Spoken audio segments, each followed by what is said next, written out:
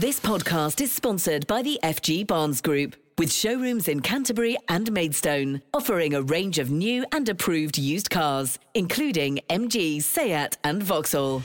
Kent Online News. News you can trust. This is the Kent Online Podcast. Nicola Everett. Hello, hope you're okay. Thanks ever so much for downloading today's podcast. It's Thursday, June the 9th. And our top story is something we spoke about actually last week, and it continues to be a major issue. Filling up your car just keeps on getting more expensive. It's now thought it'll cost around £100 to fill up an average size family car. It's led to a Kent campaigner again urging the Chancellor to intervene. It's someone we heard from last week, and let's hear again from Howard Cox, who's from the Cranbrook-based Fair Fuel UK. We've managed to get a freeze in duty for most of the last decade, and even got a cut in fuel duty in the March spring statement, but none of that fall has been seen at the pumps, and this is what's worrying at the moment in time. The government are not in control of the cost of fuel, and these prices are crippling businesses, crippling small businesses, and changing behaviour of people who are now, in some cases, we're being told that they're not attending medical appointments because they can't afford to fill their tanks to get to hospitals. Firstly, we need a big cut in fuel duty that actually makes a difference, something like 20p at least at the moment in times. If we had that, we'd be in line with some of the European countries in terms of average fuel tax take. And don't forget, the government are wallowing in a huge amount of extra VAT from these high prices. They're benefiting incredibly from that. And they're also putting a windfall tax on oil companies. So they've got something in the region of £8 billion of extra money to play with, which is equivalent to about a 20p cut in fuel duty. Secondly, and this is very, very important, is to stop the opportunistic profiteering in the fuel supply chain, which has been going on for decades. It's not the retailers, it's not the garage forecourt owners. These guys are actually on contracts and working on very thin margins. It's further up the fuel supply chain, and that's why we want a body introduced called Pump Watch. And not so long ago, a couple of weeks ago, Boris Johnson did say he was very angry with regard to the fact the fuel duty cut in March wasn't passed on to drivers. And he through Grant Shapps, has asked me to put together a plan how Pump Watch would work. And hopefully we can get that moving very shortly. And finally, we do need a Competitions and Market Authority inquiry to find out what is happening in the fuel supply chain, to get to the bottom of when oil prices change, they go up by $3, what happens at the pumps a week later? And equally, when they come down by $3, what happens to the pumps a week later? Because they never match at all in terms of when they go up and they come down. The government are out of touch as usual, and they're not on top of this whatsoever. They should be policing the fuel supply chain, just like we police energy bills and communications bills with Ofcom and Ofgem. We need some consumer price protection for 37 million drivers. So the typical price per litre for unleaded has reached 182.3 pence, and it's even more expensive for diesel. Cabinet Minister Michael Gove has not ruled out further government help to ease the situation, but we'd love to know today what you think. How is it affecting you? You can comment on our socials, and indeed would like to know what you think should be done about it. Is Fuel Watch, something that Howard is suggesting, a good idea? Will a cut in duty help? You can just search for Kent Online on Facebook and Twitter to have a say. Kent Online News. Other top stories for you today, and a motorcyclist has died following a crash near the M2. Emergency crews, including the air ambulance, were called to Park Pale, not far from Shawn Country Park, yesterday afternoon. A man in his 20s was pronounced dead at the scene. We're told no other vehicles were involved. A driver, meantime, has been caught going the wrong way down the M20 near Ashford. Police were called to the London-bound carriageway yesterday morning and say they spoke to the driver, who's been reported for a traffic offence. Dame Emma Thompson has criticised the government's plan to send some asylum seekers who've arrived in Kent in small boats to Rwanda. The actress has an adopted son from the African country and says the UK cannot put up walls. The Home Office says the policy fully complies with international and national law and will deter people from crossing the channel. More than 10,000 have made the dangerous journey so far this year. Dame Emma says the policy is at odds with the values of British people, though. The Rwanda scheme is sort of eye-wateringly mad and callous. We're exhibiting a callousness in government that I don't think reflects the soul of this country and the nature of the people in this country. I really don't. A man's been charged following a stabbing in Rochester. The victim, who's in his 20s, remains in hospital after being seriously injured in Crow Lane last Saturday. The 22-year-old suspect is due in court. This podcast is sponsored by the FG Barnes Group, with car dealerships in Canterbury and Maidstone. A warning, this is perhaps one of the most shocking and disgusting stories we've had on the podcast. A shop owner has spoken about the moment he discovered a woman had defecated on the street outside. Colin White runs quartermasters on the Old High Street in Folkestone and initially thought a large dog had fouled by the building when he arrived to open up. After cleaning up, he decided to check the store's CCTV. Well, Jamie, he must have been pretty shocked by what he saw. Yes, well, as you say, Colin thought someone hadn't cleaned up after their dog, and he was actually looking at the footage to see if he could spot the animal and its owner. It was only then he realised it was human waste.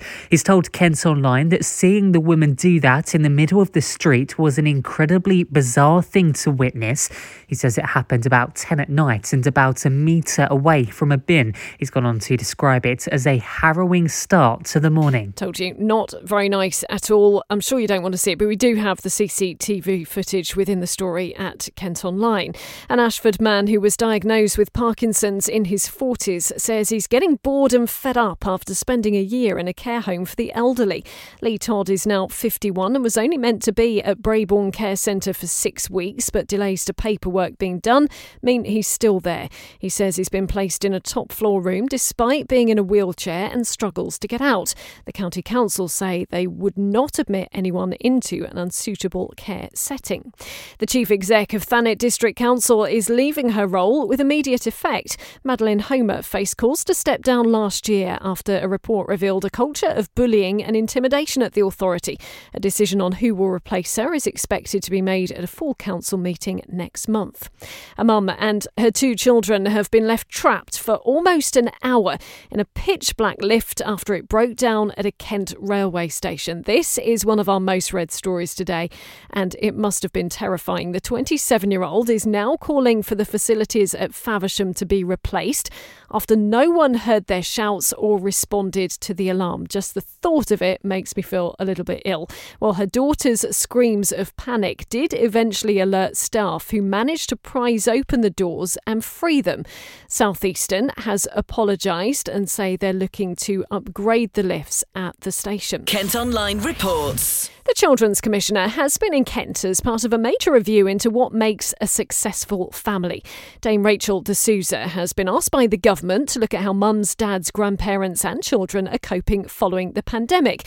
Now, she's been to a nursery in Aylsham to find out how people view the family setup these days and what could be done to support them. She's been speaking to Jamie from our colleagues at KMTV. We're doing all sorts of research, but we're also getting out and talking about family with all different settings. And today is important because we're talking to the very youngest and their parents, asking them, what do families need now? What do families need to thrive? And what does family mean to them? And what is it about this nursery here in Aylsham that made you want to come here? So I've heard fantastic things about Sunshine Corner Nursery in Aylsham.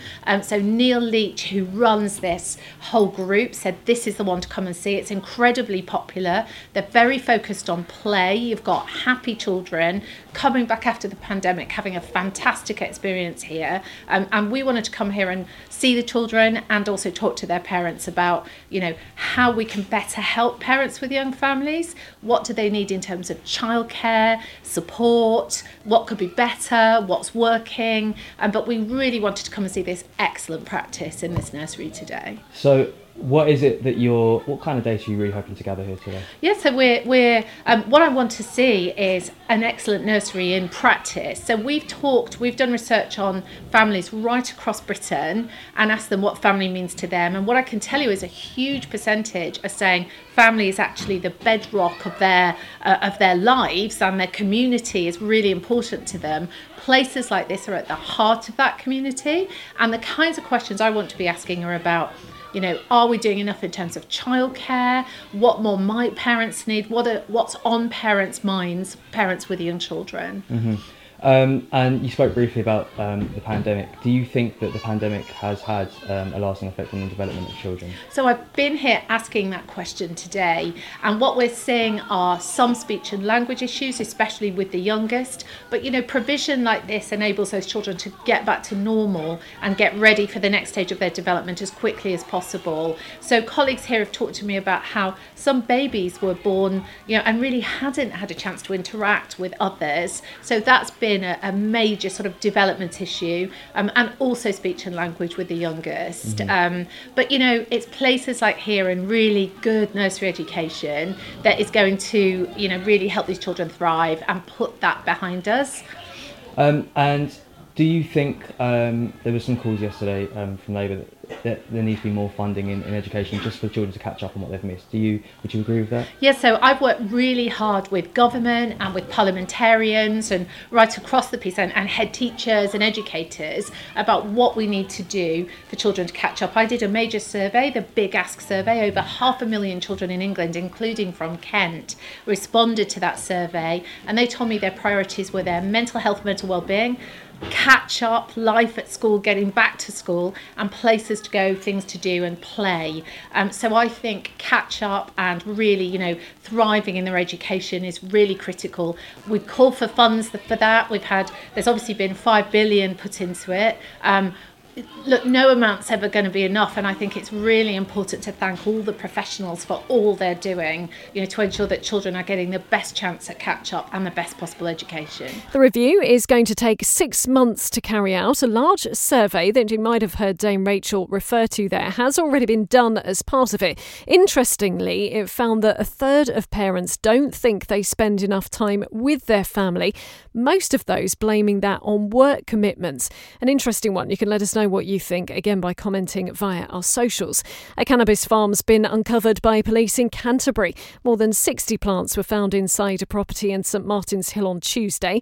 Bags of harvested cannabis were also discovered. An investigation is now underway.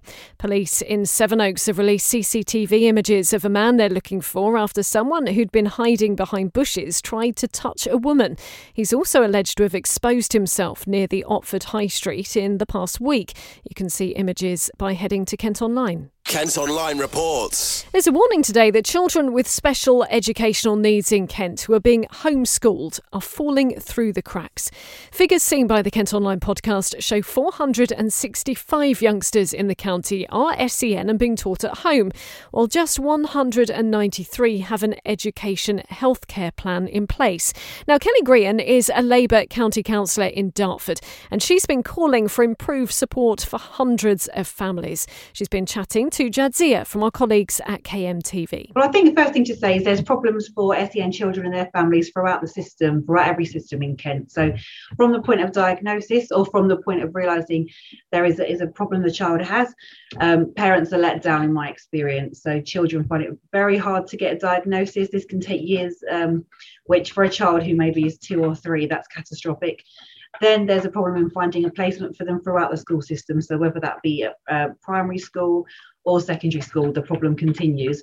For a lot of families, this is incredibly painful and incredibly stressful, because when your child is in a provision that you know is not suitable for them, every day is painful, deciding whether or not to send them to a place that you know is harming them.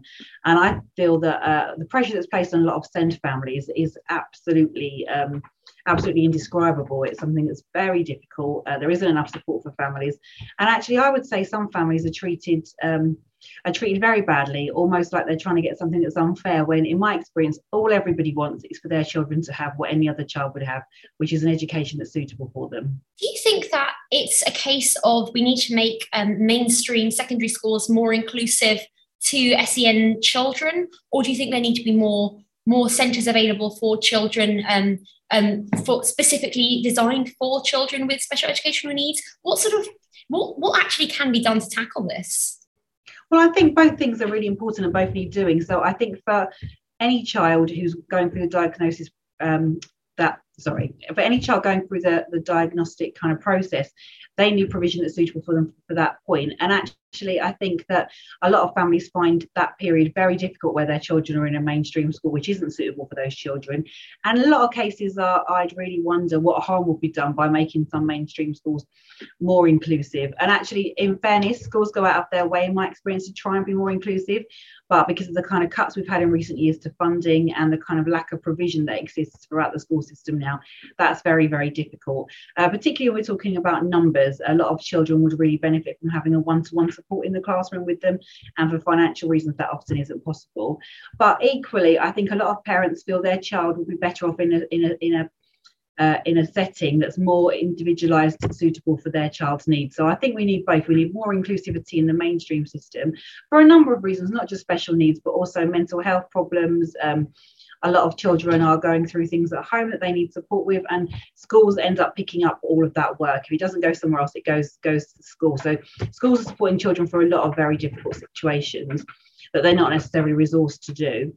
And then I think the special needs settings need to be there. I think there's a massive problem in Kent that they just aren't there. So children end up going all over the county. I know children in my ward in Dartford who go to school every day in Dover, which is a very long journey, very, very difficult journey for a young child twice a day, and obviously very expensive. But that's the nearest provision they could get into. And I think if we spend a lot of money on special needs settings and schools that really work, it saves the state a lot of money later on, because those children are then ready to go out into the world when they get to 16, 18 or 21. So I think the financial argument's very, very sound for having the special needs schools. The County Council have told us robust measures are being taken to review the support that's being delivered. A former bingo hall in Medway is going to be turned into flats. The building on Chatham High Street was the largest of its kind in Kent when it opened, but closed in 2020 because of the pandemic, and has now been bought by a developer. It's not known yet how many apartments it'll be transformed into, but if you head to the website today, you can read about the history of the site there. A secret buyer, meantime, has snapped up Tunbridge Wells Golf Club to stop the land being redeveloped. There were rumours the council would try to buy the site and build an education facility, while others feared it would be turned into housing. The new owner, who wants to stay anonymous, is promising to protect it. And finally today, a food hall company is going to open a new restaurant and shop on the Kent coast. McNaid have announced plans to move into the harbourside development at the Folkestone Harbour Arm. It'll be able to seat up to 120 people with a range of local produce on sale. Kent Online Sport. Cricket first, and Kent's Zach Crawley has kept his place in the England squad for their second test against New Zealand. He scored a total of 52 runs in the first match, which England won. Play gets underway at Trent Bridge at 11 tomorrow morning. And in tennis, Kent's Emma Raducanu has pulled out of next week's Birmingham Classic, but seems likely to play at Wimbledon. The 19-year-old from Orpington had to retire injured from her Nottingham Open match on Tuesday. She says she'll be back soon to enjoy the rest of the grass court season, though. Well, that's all from us for today. Thanks ever so much for listening. Don't forget, you can follow us on Facebook, Twitter and Instagram. Plus, you can get access to the ad-free Kent Online premium site. To do it, all you need to do is subscribe. Just head to kentonline.co.uk/subscribe. And whilst you're on the site today, head to the What's On pages to read our review of Noel Gallagher's gig at Margate's Dreamland last night. News you can trust. This is the Kent Online Podcast. This podcast is sponsored by the FG Barnes Group, with showrooms in Canterbury and Maidstone, offering a range of new and approved used cars, including MG, Seat and Vauxhall.